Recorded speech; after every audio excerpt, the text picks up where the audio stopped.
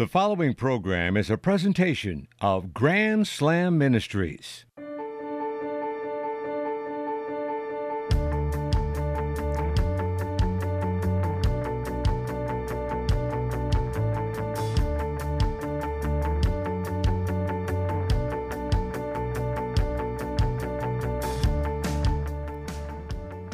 Hi again, everybody, and welcome to Week 3 of this brand new venture called The Dan Scott Show, presented by Grand Slam Ministries. To those of you listening on all of our over-the-air radio stations, welcome. If you're listening online, archived, welcome as well.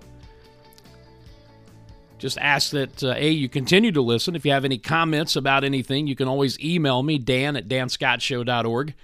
And we would love for you to, on our social media, like, share, help us grow the audience, and continue to grow this venture that God has led us into. We don't have a lot of time to play around this week because the interview that you're going to hear is going to take up almost the entire allotment of time that we have, so I want to jump right into it. It's been a little over a year ago, actually, that I did this interview with nationally known comedian Jeff Allen, who is a funny man. You can find him on YouTube. You can go to his website, jeffallencomedy.com. He is touring now. He speaks at churches as well. His testimony is one of the most riveting you're going to hear from anyone, anywhere. And even as long as this is, I actually edited about 15 minutes out of the original interview. But you're going to get almost 50 minutes of Jeff Allen. And when we started the conversation, we began by talking about, of all things, growing up, his passion for the sport of baseball. I lived and breathed it. My brother was 5 years older than me, so I started playing before I had maybe memory, 5, 6, 7 years old. I remember my birthday's June 5th, and if you weren't 7 or 8 years old by June 1st, you weren't allowed to play Little League, and I would have had to wait another year. And I remember my parents going down and begging them to give me an exemption, and I was certainly good enough to play Little League. So anyway, I was in a bathtub when my mother yelled upstairs. She goes, your new baseball coach is here. And I ran downstairs naked.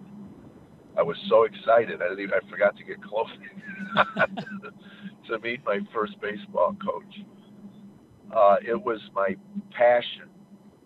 And I tell you this, I was 14 or 15, and I won a MVP award for an all-star tournament.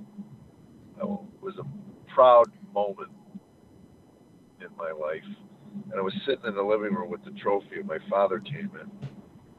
And he sat me down, and this is when he gave me his view on God and the universe. He said, there's going to come a time in your life. The goal was that I would play professional. That was everybody. We talked like that. You're going to play professional ball and things. That's the plan. So anyway, he sat me down and he said, as you advance through these ranks of every level that you play in, eventually people are going to come to you and tell you you have a God-given talent, and this is what you tell them. And he went off on a rant of how you tell them to kiss your backside. There is no God. God had nothing to do with this. He said, what really bothers me about these God people is they're never there for all the hard work. They just see the finished product and say, God did that. I was out every day, even in the winter. I was out throwing a ball against the wall and working on my reflexes and all of this.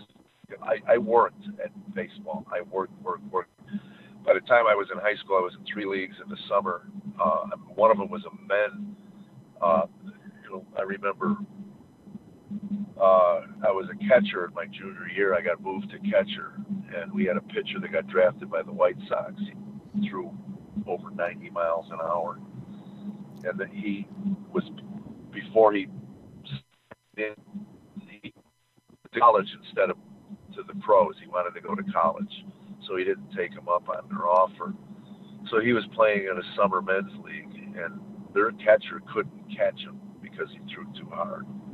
So they called me in to catch some games. So I had 2 or 3 leagues going on at the same time, and my father tells me there's no God, and I bought it. I just started telling my friends, there's no God, there's no, and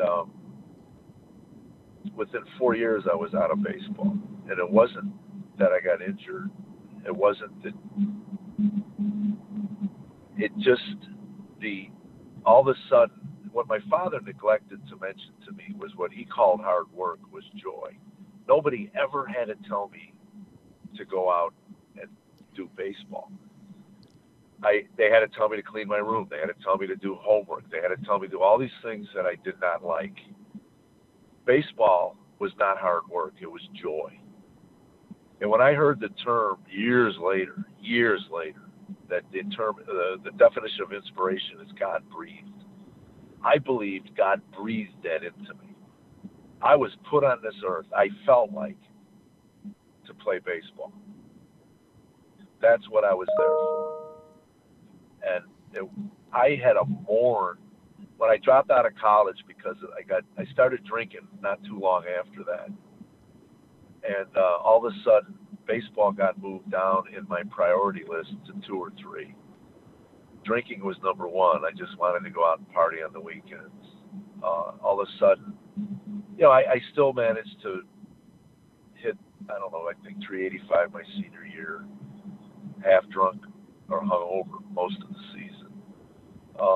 I made all the teams, the all-conference team. I think I was second team all-state. I was a catcher in the state that had a higher batting average than I was. But I was invited to some banquets and things that the top players in the Chicago area got invited to. And I just looked. I had a certificate. It was funny. I told my wife, I go, this has been laying down in my bathroom in my office for years. I've never even looked at it. It had my high school letter on it, and it had some other things on it. It was just some stuff that my mom left me when she passed. And I pulled it out. It was a certificate, a sports certificate from my high school. I had like 7 different records for our high school. I had fewest strikeouts. I had 2 strikeouts. I had 5 strikeouts in 2 years of varsity ball. So by college, drinking was everything. I remember when I got recruited, it was a small JC. I found out later I was drinking in a bar in Chicago in my 20s, and the team manager from our high school came over to me, and he said, "Did I ever tell you what happened with all your letters from colleges?" I go, "Oh, I didn't even know I got a letter." He goes, "No, the coach sent them all back." He had over 30 letters from Division I schools, and not one of them, I didn't see one of them. They were all sent back. Insubordinate, would not fit into your program. And again, knowing who I was at that point in my life, I would have never fit in a division. I would have never made it. I would have dropped out. The drinking was just out of hand. But it would have been nice to have the option, to pick a school, and go through that process. But college was never discussed in our home. My father never went. My mother never went. So it was never anything discussed. I was a terrible student. But I believe God just removed his breath from that inspiration. Just, when you throw it back in his face, he didn't punish me. He just said, I got other people. Only so many people on the planet can be inspired to do certain things. Mm-hmm. And I believe that wholeheartedly, because that's almost what it was like. It was all of a sudden it just became a chore, like cleaning your room and doing your homework. You got to work out. You got to batting practice. As a catcher, man, you're in on every play. You got to back up first base. You got to, it's just, And halfway through our fall ball at college, my coach came over to me and goes, "You just don't seem to be the guy I recruited." Well, I was half drunk. I was drinking at lunch and then going to baseball practice. So at least I stopped doing that because I figured he noticed, and I had a decent year my freshman year, but anyway, it just went away. I haven't touched a ball since then, 40 years. My kids didn't want to play, and I had a morning. I went to a therapist for some other issue, and he got to the big leagues and threw his rotator out, and we got to talking about baseball. And he said, "Have you dealt with the grief of that loss?" And I go, "No, why would I do that?" He goes, "Why do you think so many grown men sit in bars drunk talking about the glory days? That was their only sense of self." And I never thought of it that way, but he's right. It was the only path. I told my wife I've had one true love in my life, and that's baseball. I mean, I know what that feels like. I know what it's like to be so absorbed in something that that's all you think about. You wake up in the morning and your eyes open up and go, "What can I do today?" And then just to have it gone. When they told me I was ineligible my sophomore year because of grades, I remember sitting in the gym just sobbing. What am I going to do?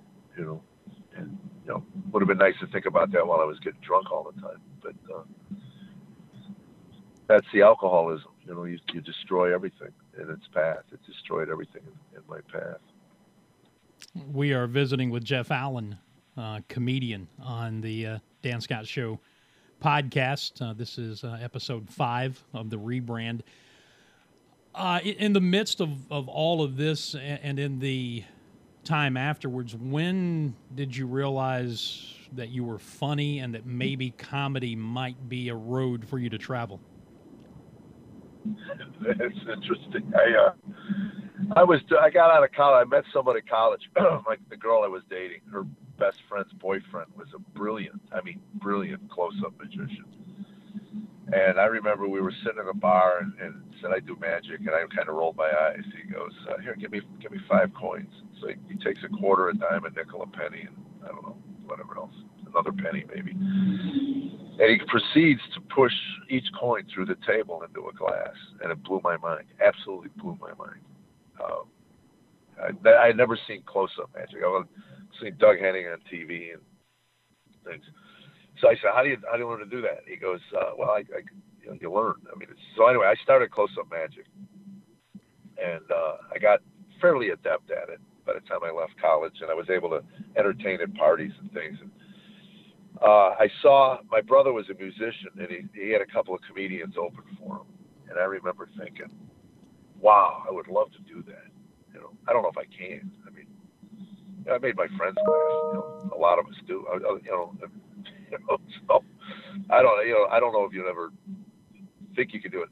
But anyway, I took me months to work the courage up. I found a comedy club. I was in a jewelry company at the time, and 21 years old maybe, and I was going to do comedy. I went into this comedy club, and I just didn't have the courage. I didn't. It took me 3 months, August to November, to finally work the courage up to go on stage. And I did the magic, and I was dropping things. I had terrible stage fright, terrible nerves.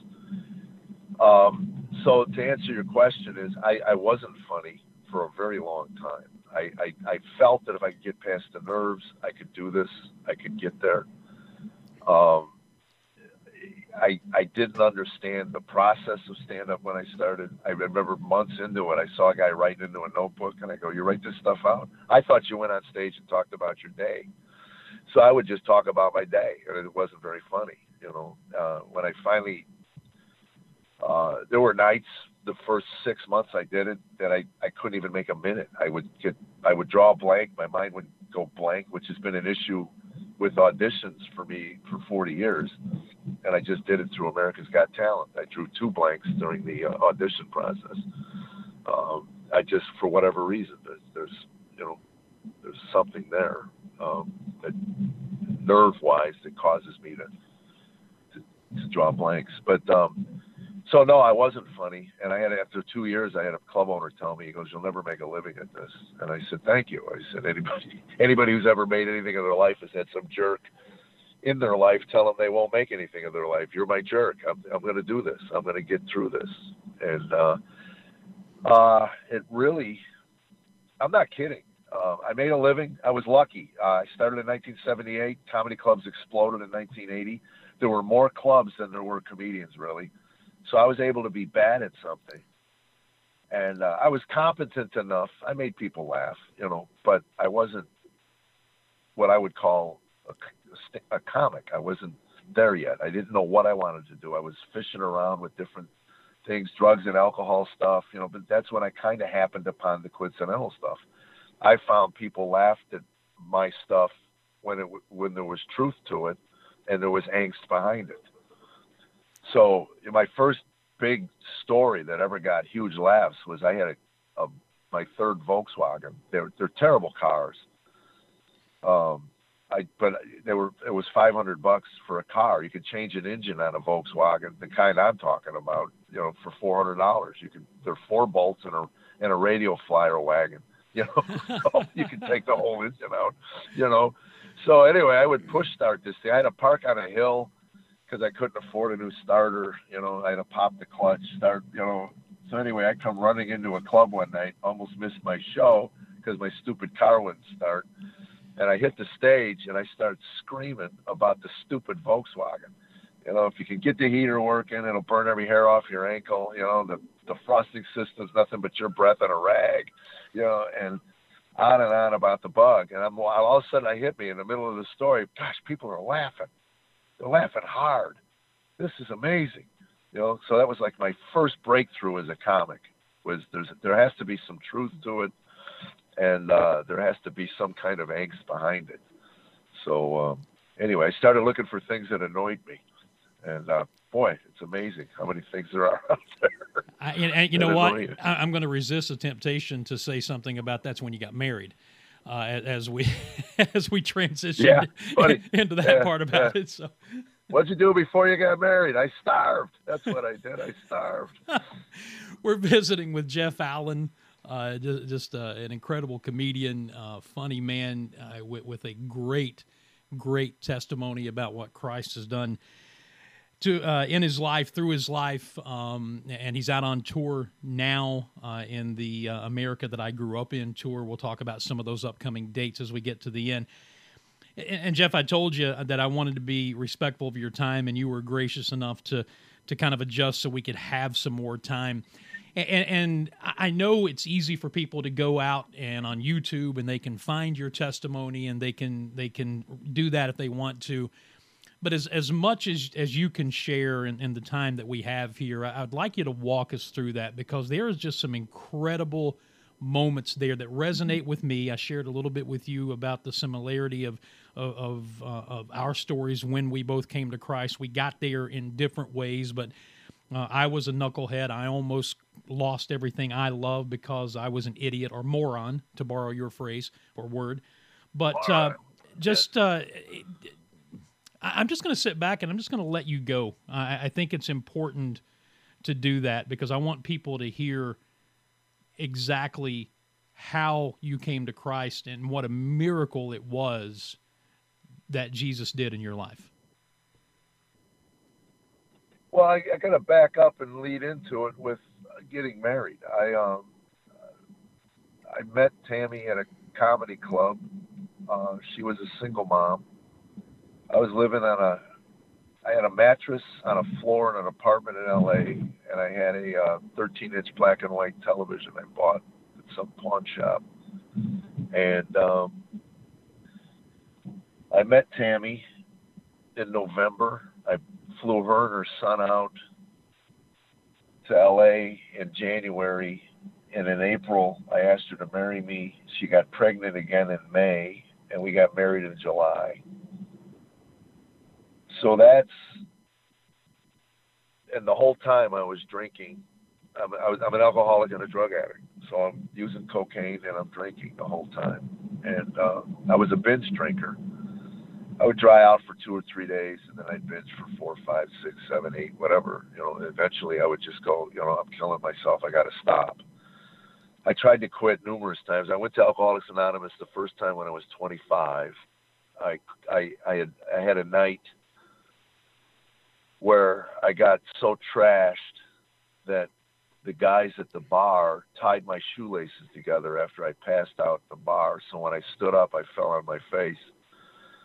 And they were laughing at me, and I was humiliated. And I took one shoe off, and I walked home about 1.5 miles, one shoe on, one shoe off, crying all the way home. And I called my dad up the next day, and I said, "You need to come get me. I can't stop drinking.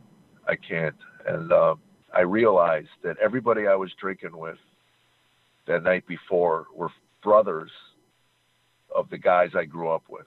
They were the younger brothers that we used to make fun of when we were kids. My friends wouldn't drink with me anymore, my peers. So my dad came and got me, and I got some help, but I was still using cocaine. And I was about 9 months without a drink, and that kind of gave me a foundation to exist. So I started what I called my own maintenance program of drinking, and that was the binge drinking. I would stay together enough to do my shows, and I would drink alone. The disease of alcoholism is isolation. I think the disease of humanity is isolationism. There's no coincidence that when they want to destroy somebody's life and they throw them in prison, they put them in isolation. We were designed to be in community. And I was never more alone in my life. I mean, I could go to a crowded bar. When I say I drank alone, I'd go to a crowded bar. There were always people around me, but I was by myself. Because if I fell off a stool or embarrassed myself, there was nobody there that knew me that I would worry about. I don't know if you understand that. Mm-hmm. So anyway, when I met Tammy, I decided I needed to get married. I needed some responsibility. That was my process of why I needed to get married. It wasn't about falling in love with the one, spending the rest of my life with the one, raising a family, and it was, I got to do this to get well. So anyway, she got pregnant, and it was interesting when she found out she was pregnant, she sobbed. She just sobbed because she knew what it meant. And I was such an idiot. I was a moron. I was like going, "Hey, this is great. We're going to have another bambino. Wow, I not even any idea what I was getting myself into." So that we moved to Boston. We got married in July. We moved to Boston in August, and I was drinking. And I was able to drink on the road prior to Boston because that's the only place I could make a living. Well, Boston, I was allowed to make a living. I could stay in town and make money, enough money to live on, so I didn't have to travel. Well, I started binging at home, and Tammy got to see firsthand what she married. The first time I pulled an all-nighter, I walked in at 11 o'clock the next morning. She was on the phone sobbing with the club owner, trying to figure out where I was. This was obviously predate cell phones. Mm-hmm. And I walked in, and she ended up throwing the phone at me because I was in a great mood. Didn't even begin to understand. I never had a reason to be anywhere. I mean, I never had any demands on my time. I was a single guy, and then I wasn't single. I didn't have a girlfriend for 9-10 months, where we dated and went out, and she would ask me what I'm doing and where you going, and all of a sudden I got this thing, this family that's demanding my time, and I was resentful. Nobody ever asked me, "Why are you drinking again? Why are you doing that again?" She knew nothing about the cocaine. I mean, I was robbing Peter to pay Paul so I could pay for the coke. It doesn't take much time to figure. Something had to give. And I came home one night. This is probably 8, 9 months into our marriage. Ryan was born in January. We were married in July. So this is probably May of the next year. So Ryan's 4 months old, 5 months old. And I came home and tried to put together where all of this guilt I have comes from. I really love it when the world tells us that guilt is such a bad thing. God gave us guilt so that we to look at our lives and figure out maybe there's something wrong. We're doing something wrong. You know, there's a certain modicum of behavior that one should have as a human being. And guilt reminds us that maybe we're off the rails. Mm-hmm. So anyway, I'm sitting there. What is wrong? What is all this guilt? Why am I guilty? And I realized it's the family. The family, you know, all this started with marriage and kids and responsibility and stuff. And I'm drinking rum and doing cocaine and, trying to figure this all out. And then it dawns on me, if I could get rid of the marriage, I don't want to be married anymore. Again, we're not even 10 months into this. I'm going, I don't want this anymore. And I got to get her to divorce me. I'm not going to go ask for a divorce. So in my stupor, I realized if I drag her out of bed and beat her, she'll have to divorce me, because what kind of woman can live with a man that would do that to her? You know, I'm telling you, I was insane. So anyway, I had a couple more rums and some more coke, and worked the courage up, and I walk into the bedroom. And I was standing over my wife, who's sound asleep, it's like 2 a.m, I don't know. Anyway, I start having this crisis of conscience. This is wrong. It is wrong, but it's wrong. I can't do this. I can't, and I'm wrestling back and forth. I got to get out of this, and my son starts crying. Ryan, he's 5, 6 months now, and I start panicking. He's going to wake her up, and I can't, just going to figure out what I was doing. So anyway, I go to quiet him down, and I end up beating him in the crib. And Tammy took him away from me and calls me insane. You're insane. You're crazy. You realize what you could have done? And I didn't realize what I could have done. She sat on the end of the bed, fed him. She fed our son. He was crying because he was hungry, and that's when it hit me. I just beat my child because he was hungry, and I could have killed him. I could have killed my son. I've got to interject something here, because I've heard you tell this story obviously before, and it is a powerful part of your testimony. And it sounds strange to say this, but I think where I'm going when I say this. It takes a lot of courage for you to be able to share that particular portion of your testimony, because of all of even these years later, the negativity that conjures up in society and in the world, and yet you're willing to bare your soul where that's concerned. Well, I was told early on, if you want to survive alcoholism, you're as sick as your secrets.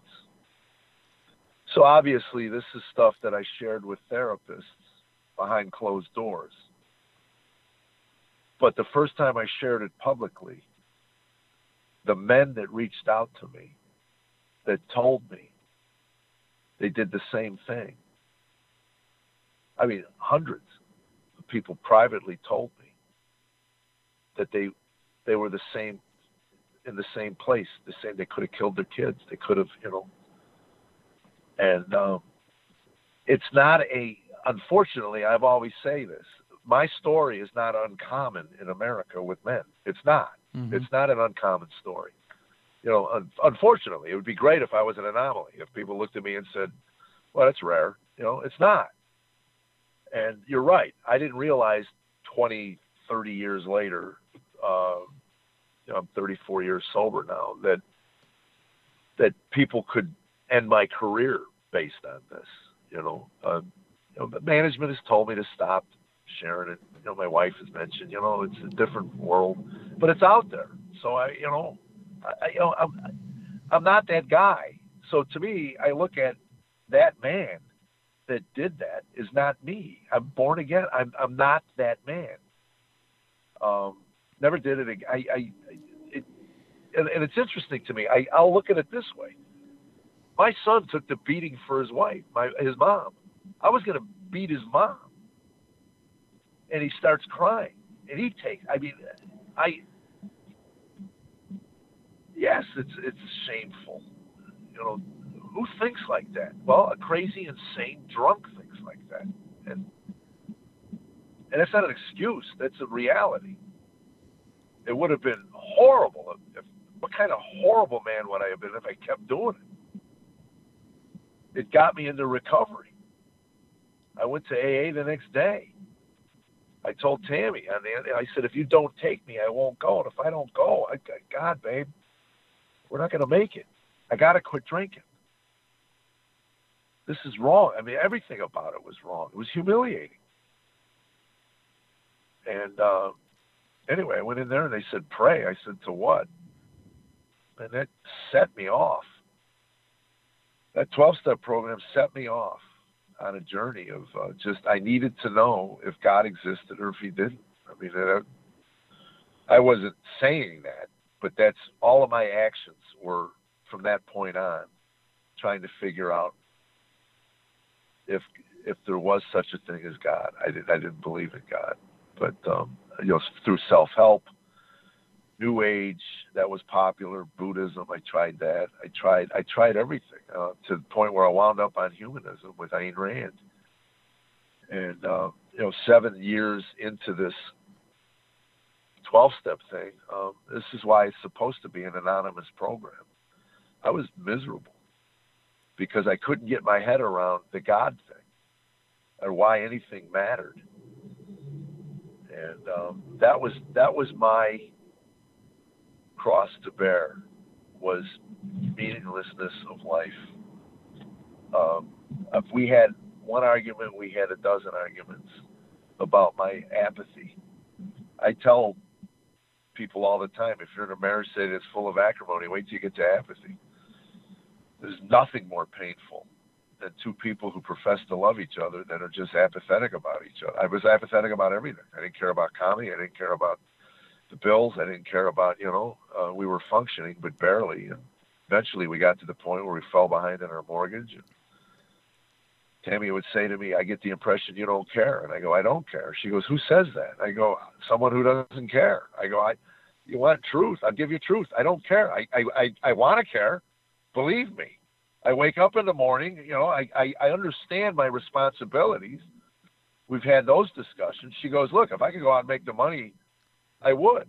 She goes, I do everything else. I would get a job. But her skill set, we were living based on a comedian skill set, and she could, she was a waitress, and I think back at that time, I feel so sorry for her to have to live with me. She's trying to shake me into living. I was a walking dead man, because I just couldn't figure out why anything mattered. It's all senseless. I found there was a word for it. I didn't know what it was until years later, but nihilist. I was in nihilism. I just didn't care about anything. And God, in his infinite wisdom, again, this is hindsight. I could see his hand in this journey. Why not exhaust everything the earth has to offer, and then I'll reveal myself to you at the right time. And it's his time, not mine. And I had traded my obsession for alcohol and drugs for golf. It's just as expensive and just as annoying, but it's legal. And that was my sanctuary. I would go out to the golf course. And I was always a pretty good golfer, but somewhere in my mid-30s, I naively thought that I could get good enough to make a living at it, and because I'd broken par a couple times, and but I never had instruction, so I decided to start taking lessons. basically salving the wounds of a failing marriage with this. I felt that if I could do as well in golf as I was able to do in baseball years earlier, that maybe I could make a living at it. And so Tammy grew to resent just the mere mention of the game. I mean, I don't blame her. In hindsight, every spare minute I had, I was at the golf course, either with the kids or by myself. Again, it was my sanctuary. It was my one place I could go that I felt I had control over, and something mattered. The process of the game and the score of the game is what something mattered to me. So that was where I was getting meaning, which anybody will tell you. If you assign that to the game of golf, you are setting yourself up for the most miserable existence you can ever have. When your self-worth is connected to a score on the golf course, you're in trouble. Your family's in trouble. The world's in trouble, because nothing is more uncontrollable than the final number. You can go out there. Anyway, I don't want to get into the golf thing, but I had found something. And again, God uses everything in our life for his purposes. Romans 8:28. It all gets worked out for the good. I heard about a guy doing comedy for $100 a week, and he was a multimillionaire businessman. I'm reading Ayn Rand, and I've come to the conclusion I need to make money. This will be my new thing. It only matters how much money I make. And I figured if I can learn something about accumulating wealth from someone who's actually accumulated wealth. I'm working with other comics. We're all broke, so what are they going to tell me? Here's a guy who's got money, who just wants to do comedy as a hobby. And I find out he's an avid golfer, and he belongs to Preston Trail in Dallas, which is a premier club, Muirfield Village in Columbus, Ohio, and he has connections at Augusta National. As soon as I heard that, I told my agent at the time, I want to work with this guy. And he goes, why? He's not that funny. I go, I don't care if he's funny or not. He can get me on Augusta. He's my new best friend. So what I didn't know was he was a devout Christian man who went to a church, Bible teaching church.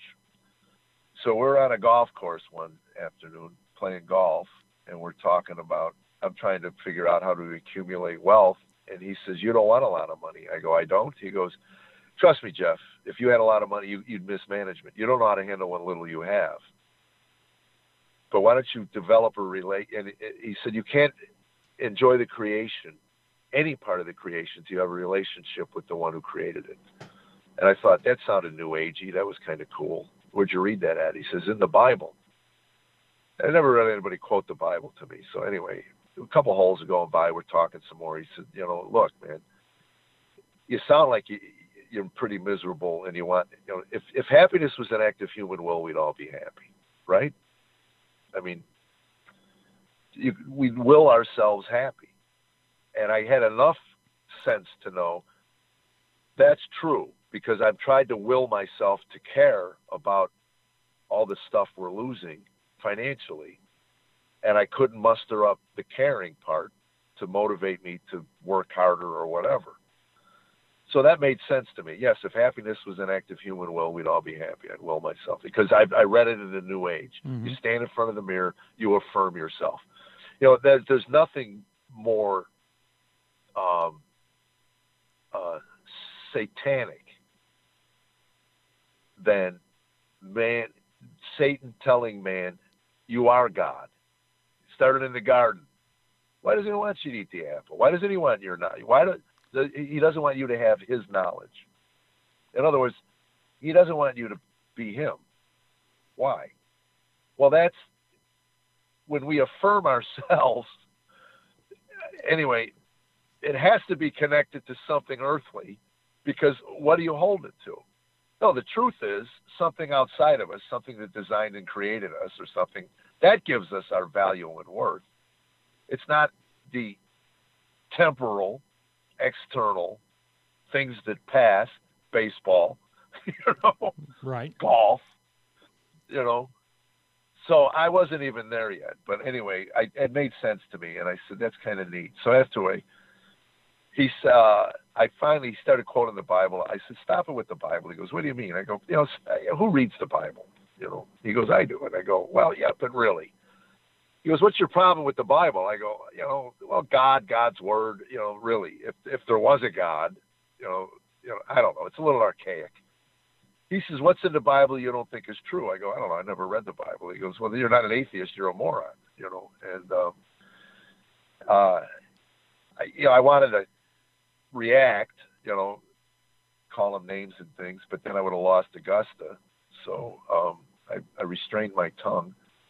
And I said, how so? And he said, I'll give you the short answer. To discount it, what you're discounting as existing is an infinite being. In order to discount that, you yourself have to have infinite knowledge of the entire. So you're denying an omniscient being, and you yourself have to be omniscient to really, truly deny it. It's a self-defeating argument. You cannot defend an absolute negative. And I looked at him and said, what? What are you talking about? He goes, you're not smart enough to be an atheist. That's basically what he told me. I wasn't smart enough to figure out if he was insulting me or not. So anyway, we parted company that week with, we'll stay in touch. He said, I like you. I don't know why he said that. I was a foul-mouthed, angry, bitter, jaded, club-throwing lunatic. And he said, can I sign you up for Bible study tapes from our church in Denton, Texas? And I said, as long as it doesn't cost me money, you can sign me up for anything you want. So he signed me up for the Bible tapes, and they started coming. And the Bible, he sent me a Bible. With 3 or 4 days of getting home, I got the Bible. I threw it in a junk drawer, and I never listened to the tapes. And we developed this friendship, and he literally loved me into the kingdom. He told me he prayed for my wife and I. Our marriage fell apart. We filled out divorce papers and had them notarized. We were weeks later, she asked for, let's just file those papers. And we were driving to the courthouse. So we got 10 minutes from filing them in Arizona. She changed her mind. I mean, if you don't think God will bring you to the edge of your life, 10 minutes, I file those papers. I lose 25 years with a woman I never knew I could love like this. Mm-hmm. That was 25 years ago. And he ended every conversation with, Carol and I, his wife, and we pray for your marriage. And it meant nothing to me, but he didn't care. This is a class in discipleship for the hard-headed, foul-mouthed, angry congregant. But I saw him, the way he lived his life, and it was attractive. I saw the material things he had, which were attractive to a pagan. But in the end, I found myself, I was always drawn to men of character. Even when I was drinking, there were guys in my neighborhood that went home and took care of their wives and kids. Yeah, I got to go home. I got to go to work tomorrow. And I used to laugh. Well, work, And I was living on a mattress on a floor, at 20-some years old. So anyway, the time came. We got our marriage kind of sort of back on track. And a number of months went by, and I was really just miserable. And Tammy finally said, Jeff, you're draining me. I'm going to take the kids, and I'm going to go to my parents' house for the summer. I'm going to spend the whole summer with my parents.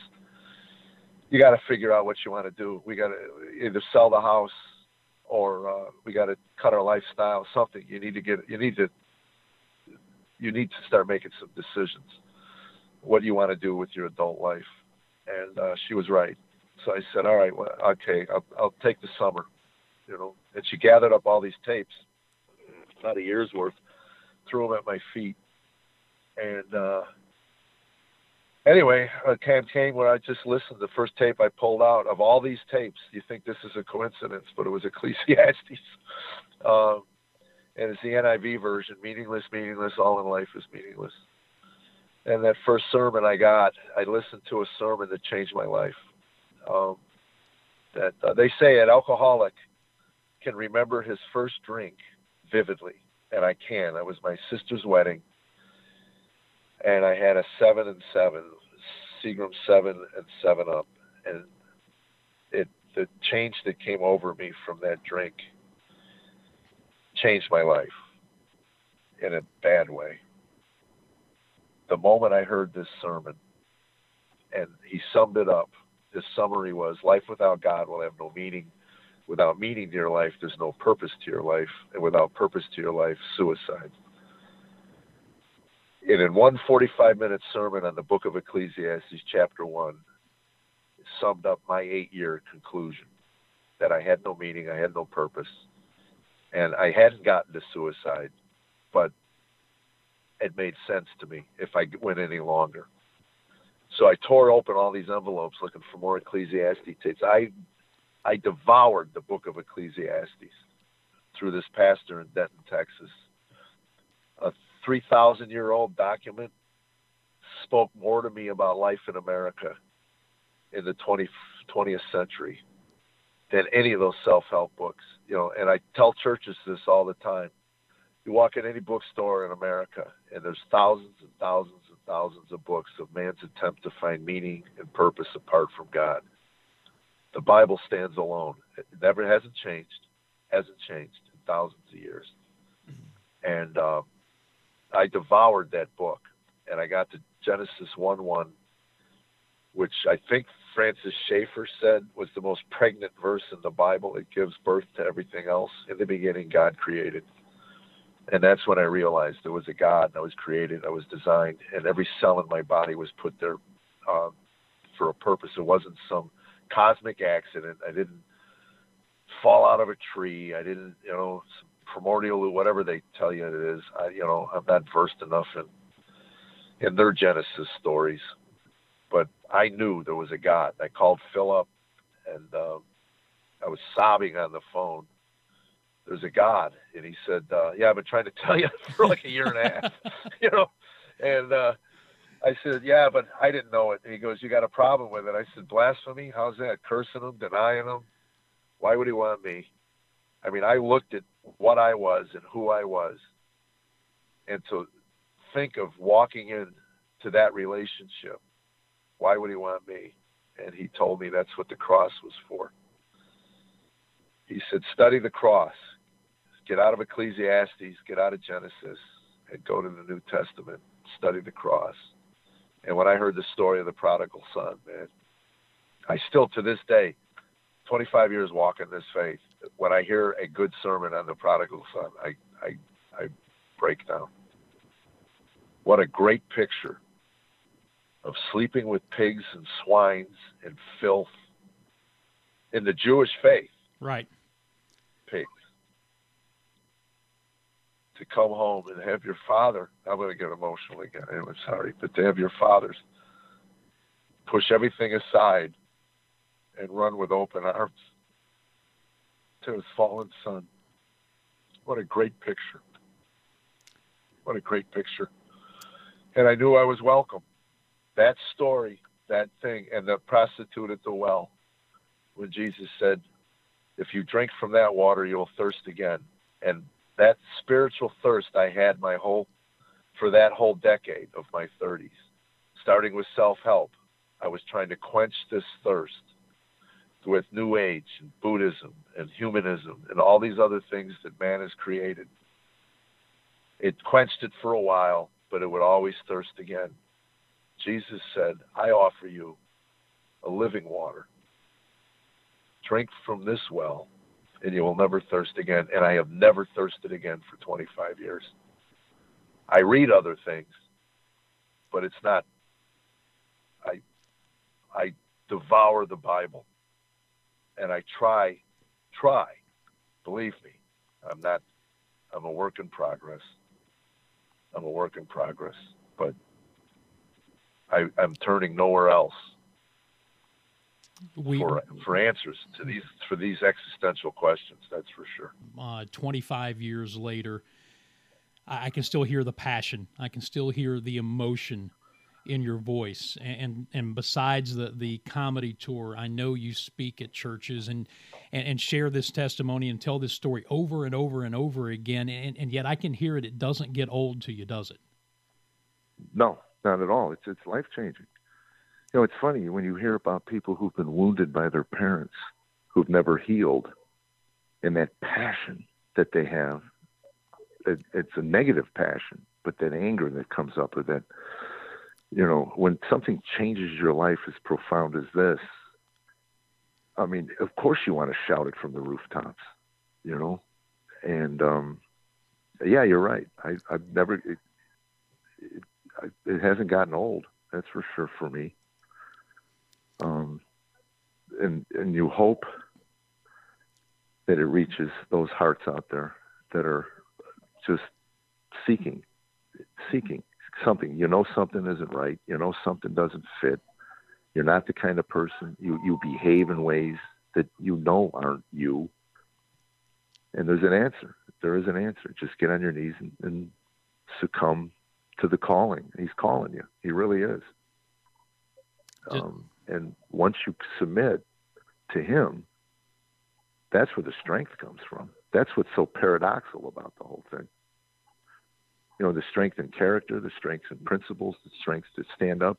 And you know, somebody once said that a man isn't truly alive till he has something in his life worth dying for. Something bigger than his own life.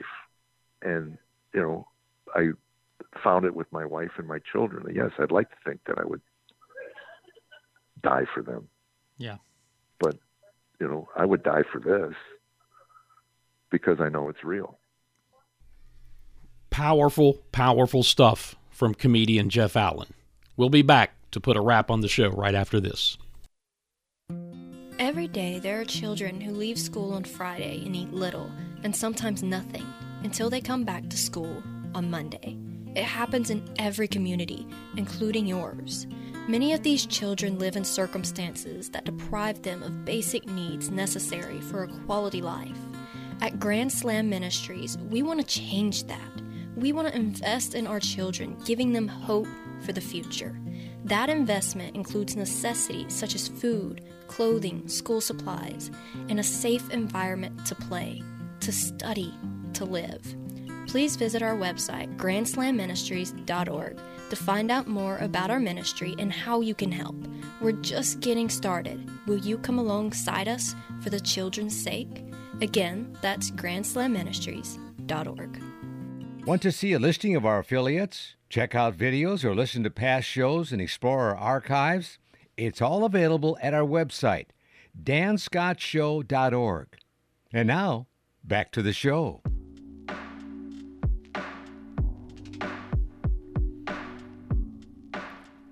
We've got just about a minute to say goodbye.